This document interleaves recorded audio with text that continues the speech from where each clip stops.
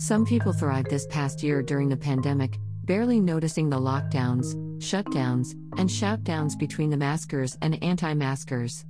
Others were just doing time in their own home, a house arrest. And then there were the social butterflies forced to live less colorful, more gray lives, pinned by a pandemic. I spent this COVID year largely at my computer in my favorite outfit, yoga pants and a t-shirt. Dressing up is now something from my distant past. I'm also less talkative. I grunt more. Movie star Sylvester Stallone said he preferred grunting as opposed to speaking in his portrayal of Rambo, an ex-military vigilante. Stallone said the less dialogue the better, and that much can be communicated through grunts. So, I defer to Rambo's wisdom. Now though, with increasing COVID vaccinations and infection rates dropping precipitously, life as we once knew it may be returning. We'll soon be able to eat at restaurants and see Grandma face to face again. I have a friend who lives in British Columbia, but her elderly mother is in a nursing home just across the border in the United States. It's been a year since she's seen her mom. First the nursing home said no visitors, and then the Canadian border closed. I've wondered, after COVID, will my friend and her mother have a happy reunion? Or will her 88-year-old mother have grown too frail for a hug? For some of us, a year is a long time. COVID has changed us in many ways, including how we live and work. It also may have altered the way we relate to each other. I took a walk with a neighbor this morning who told me that she suddenly felt like she'd become an introvert. I don't know, she said, I just don't have a longing to join in with my old groups anymore.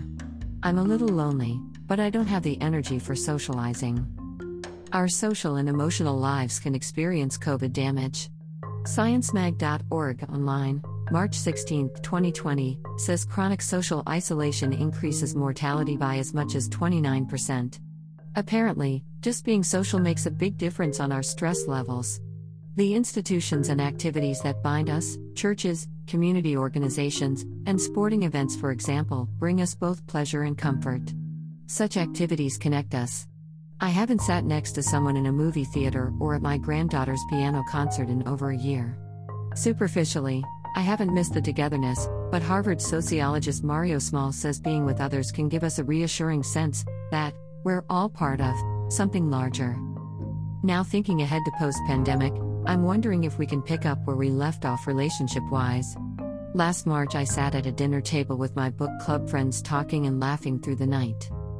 Zoom meetings have replaced those relaxed, fun times, but tech can only go so far in giving us a sense of community. I politely declined when my sister-in-law recently asked me to Zoom together with other family members. I'm all zoomed out. You can't read body language on Zoom, and that affects the flow of conversation. Either you're talking over someone else, or you sit there silent, smiling dumbly into the computer screen. A good analogy for our year-long COVID withdrawal is the story of Sleeping Beauty. When we wake up, will all our castles be overgrown with vines, as neglected as our social lives? My best hope is to smoothly transition back into former relationships. The military has a protocol for service members returning home after an extended deployment. They advise them to take it slow reintegrating with family and friends. Military.com online says that first kiss back can be an amazing one, but it can also be awkward. 9 months or a year of no kissing can do that. So, to all my affectionate family and friends that I haven't seen in a year, I'm as ready as you are to get back together. But just so you know, a simple grunt hello is the only greeting I need. Blog post at http://www.dianahooley.com. Image credit, Rambo and Friends.